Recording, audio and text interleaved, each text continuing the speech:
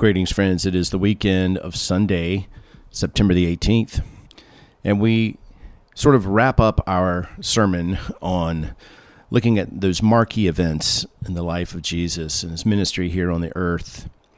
And this week we look at the future. We look at Jesus coming back. Today we're going to look at John chapter 14, verses 1 through 3.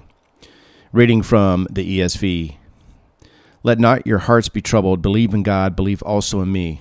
In my Father's house are many rooms. If it were not so, would I have told you that I go to prepare a place for you? And if I go and prepare a place for you, I will come again and will take you to myself, that where I am, you may also be. We should begin our consideration of John 14 by first of all remembering that in the beginning, God created the heavens and the earth. That is, all things visible and invisible. The scriptures tell us that the earth was without form, it was void, darkness was over the face of the deep, and the Spirit of God was hovering over the face of the waters. That's Genesis chapter 1. And I think we would all agree that this was no place for humanity to dwell. This empty, chaotic darkness was by no means suitable for humankind. There was no place for humanity in this dark and chaotic abyss. And so God began to bring the earth into shape. He began by the power of his word, to form, to fashion the earth into a realm suitable for his creatures. God said, "Let there be light," and there was light. And God saw that the light was good, and God separated the light from the darkness, Genesis 1, 3 through 4. Then he divided the waters below from the waters above. The sky and the sea were created. And then he separated the seas from dry land, and the dry land produced vegetation. These realms that God created so that they might be filled with their proper rulers. And that is, in fact, what God proceeded to do. Now that the earth was brought into shape, now that suitable realms had been created, he proceeded to fill those realms with the things that would govern them. And the scriptures tell us that on day 4 of creation, God created the sun and the moon and the stars. They were placed within their proper realm in order to rule the day and the night. In the like manner, God on day 5 created flying creatures and sea creatures, and they were placed within the realms created for them on day 2. And they were to multiply and fill the sky and fill the sea. And then on day 6, we're told that God filled the land, which was created on day 3, with the beasts of the earth according to their kinds, and the livestock according to their kinds, and everything that creeps on the ground according to its kind. And God saw that it was good.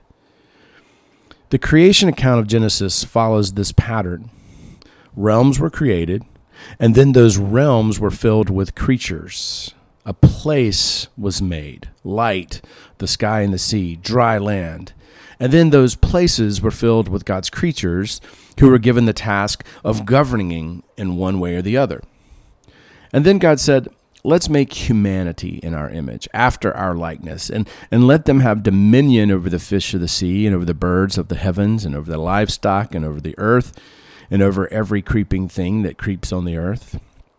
So God created people in his own image.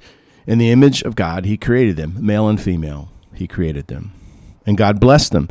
And God said to them, be fruitful, multiply, fill the earth and subdue it, and have dominion over the fish of the sea, over the birds of the heavens, and over every living thing that moves. And then God said, behold, I have given you every plant yielding seed that is on the face of the earth, and every tree with seed in its fruit. You shall have them for food, and to every beast of the earth, and every bird of the heavens, and to everything that creeps on the earth, everything that has breath of life. I've given every green plant for food. And it was so. And God saw everything that he had made, and behold, it was very good. And there was evening, and there was morning, the 6th day. That's Genesis chapter 1, 26 through 31. Much can be said about the creation account of Genesis 1, but what we want to see is that at the heart of it is this idea. God made a place for us, for humanity.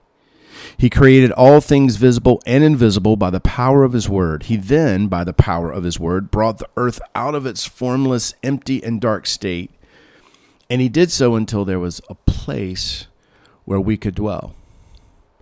Genesis 2 tells us the same story, but from a different vantage point. It zooms in on humanity. Humanity, we are told, was created directly by God.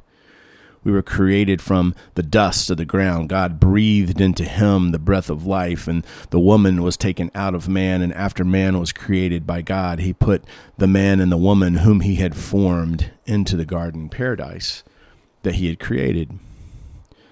So there's a question that I think we have to answer before we move on, and the question is this: what made that garden paradise paradise? Have we ever wondered that? I think we might be tempted to think that it was the climate, or it was the lushness of the place. Perhaps it was the abundance of food, or maybe it was the absence of sickness and death. These things certainly contributed to Adam and Eve's enjoyment of paradise.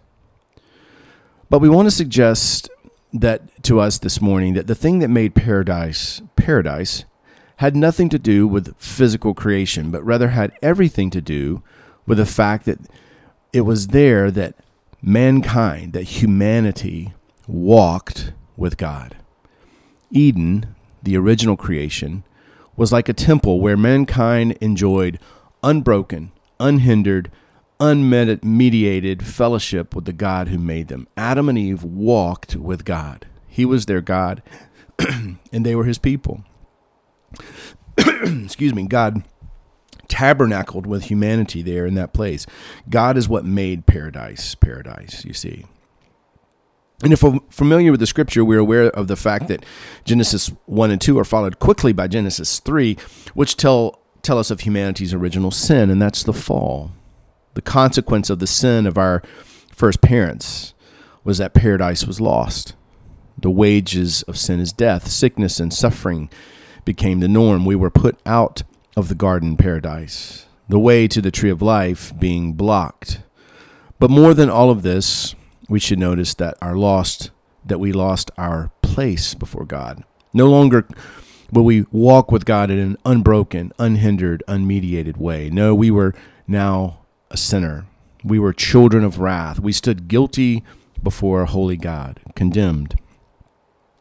But God, two of the most powerful words when put together in all of Scripture. But God showed mercy to fallen humanity. In an act of grace, he promised to redeem. He promised to defeat the evil one. He promised to send a Savior. God promised to make a way for fallen humanity to dwell with him. The Bible, as complicated as it may seem, is really quite simple. It is the story of God making and keeping his promise to save a people to himself through Jesus, who is the Christ.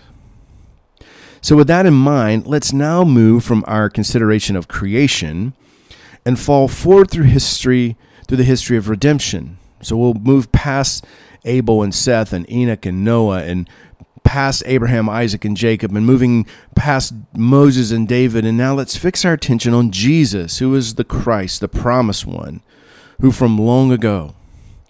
So picture him there in the upper room with his disciples. He had walked with them for over 3 years. He taught them many things. He performed miracles in front of them and in the sight of others. They believed that he was the Christ, the Savior of the world, and they expected him to remain forever. But now he's talking about going away. And in John 13:33, we hear Jesus say, "Little children, for a little while I am with you. You will seek me. And just as I said to the Jews, so now I also say to you, where I am going, you cannot come." John 13:33. The disciples were certainly troubled at this. They were greatly stressed. I mean, they were bothered at the thought of their master going away. After all, they expected him to remain forever. They thought to themselves, why does he need to leave? Where does he plan to go? Will we see him again? And how will we possibly get along in this world without him? These were the thoughts that were troubling the disciples of Jesus. And notice that Jesus brings comfort to his disciples. That is what John 14 is all about. Jesus is comforting his disciples concerning his departure, that departure which we talked about last week in the Ascension. And not only did he comfort the 11 who remained with him in the upper room on the night of his betrayal and arrest, but he, by way of extension, also comforts you and I who live in this age between Jesus' first and his second coming. And so how does Jesus comfort those who are his, who will live in the time between his first and second coming? Well, Jesus commands us saying, hey, don't let your hearts be troubled. Look at verse 1. Jesus says, let not your hearts be troubled. Believe in God, believe also in me. Isn't this like Jesus? We know that he himself was troubled in spirit, and yet even with the weight of the world on his shoulders, he gives himself to the task of comforting his disciples with the words, hey, guys, don't let your hearts be troubled. Believe in God. Believe also in me. These words were originally for the 11 disciples who remained. That is true. But they're also for you and for me. Jesus says to all who are his, who live in this world between his first and his second coming, don't let your hearts be troubled. Friends, do we see that this is a command? Let not your hearts be troubled, Jesus says. It's imperative in the Greek. And as a command, it is something that we are to obey. When our hearts are anxious, when our hearts are troubled with the cares that come with living in this world, we are to hear the command of Jesus saying, let not your hearts be troubled. And on hearing his words, we're to obey them. Jesus urges us saying, believe in God, believe also in me. Thankfully, there's substance to the command. There's weight behind it. You know, we might say to one another, don't worry or be happy, right? Make little songs about it. But there's really little substance to that. We might respond to encouragement like that by saying, but why should I not worry? Or why should I be happy? You don't know me. You don't know my situation. But Jesus gives us a reason. He says, let not your hearts be troubled. But he does not leave us with just some empty command. He directs our attention to the God of the universe and urges us to take comfort in him. Believe in God, believe also in me, he says. Perhaps there's no greater reason to refrain from fretting than to remember that the God who made us and that the love that he has for us in Jesus, and that is where Jesus directs our attention. Believe in God, believe in me. And so what are we to do when our hearts are filled with angst? Well, we're to listen to the command of Jesus. We are to run to God and place all of our trust in him. We're to follow the advice of Peter, who urges us to cast all of our anxieties on God because he cares for us. It's 1 Peter 5:7. You see, Jesus encourages us saying, I go and prepare a place for you. But Jesus goes further than this as he comforts his disciples, assuring them that his departure is for a good reason. It was not a purposeless departure, but a purposeful one. His departure, you see, was for their benefit, as he would go away in order to prepare a place for those who belong to him. In my Father's house are many rooms, many mansions, as Carl likes to say. If it were not so, would I have told you that I go and prepare a place for you? So it was with Jesus' death, his burial, resurrection, and ascension to the Father. He would leave his disciples on earth for a time, but for good reason. He departed in order to prepare a place for those who belong to him. He has gone, friends, to prepare a place for us. Clearly, Jesus was talking about heaven.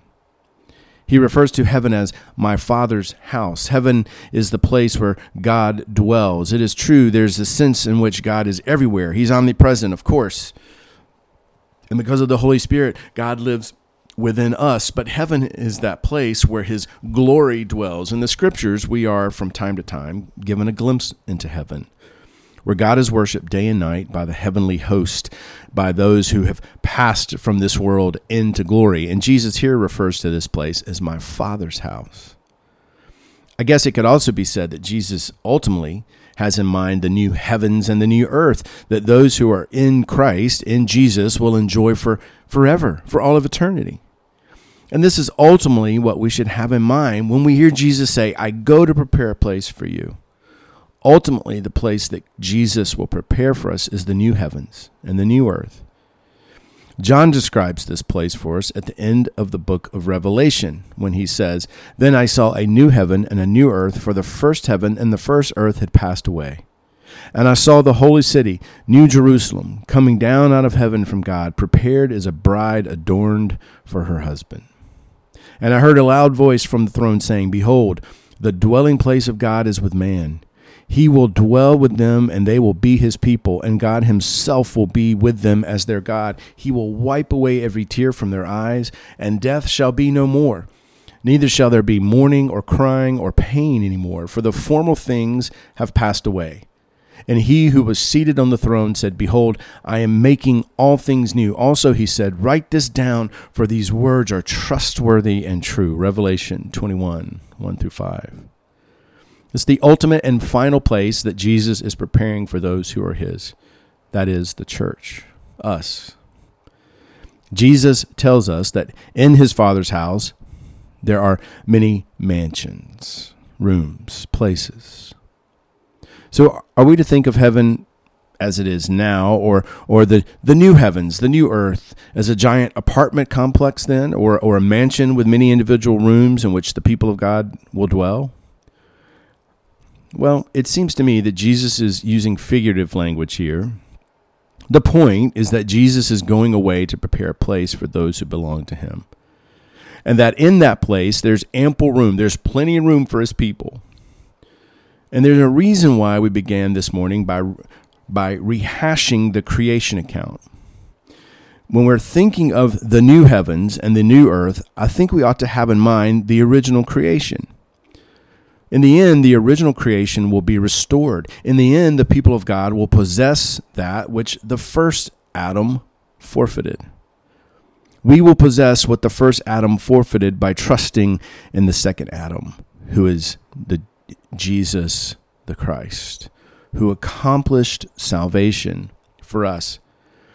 Just as God created the heavens and the earth in the beginning, making a place suitable for the first Adam to live, to dwell, so too Jesus will usher in the new creation at the end of time, having prepared a place suitable for those united to him to dwell. The difference between the first creation and the new creation is that in the new creation, there will be no possibility for rebellion. We will enter into consummate rest, secure rest, everlasting rest. The first paradise could be lost. The second paradise cannot be lost because it has been paid or earned in full by Jesus, the Christ, the second Adam. And this is the difference between Eden and the eternal state.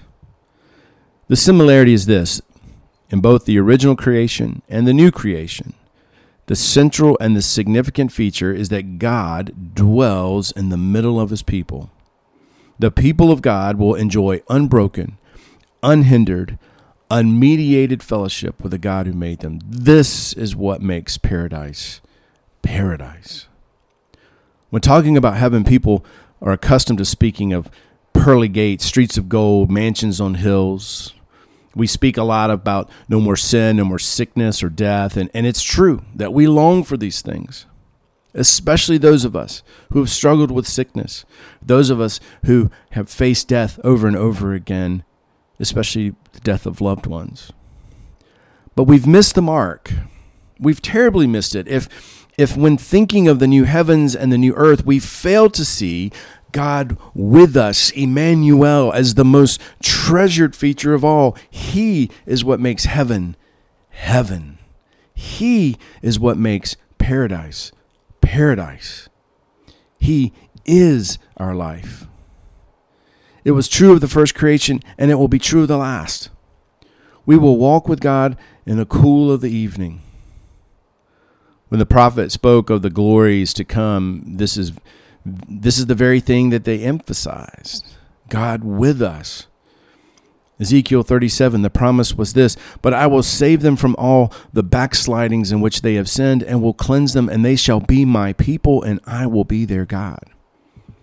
And then in verse 26, I will make a covenant of peace with them. It shall be an everlasting covenant with them, and I will set them in their land and multiply them, and will set my sanctuary in their midst forever. My dwelling place shall be with them, and I will be their God, and they shall be my people.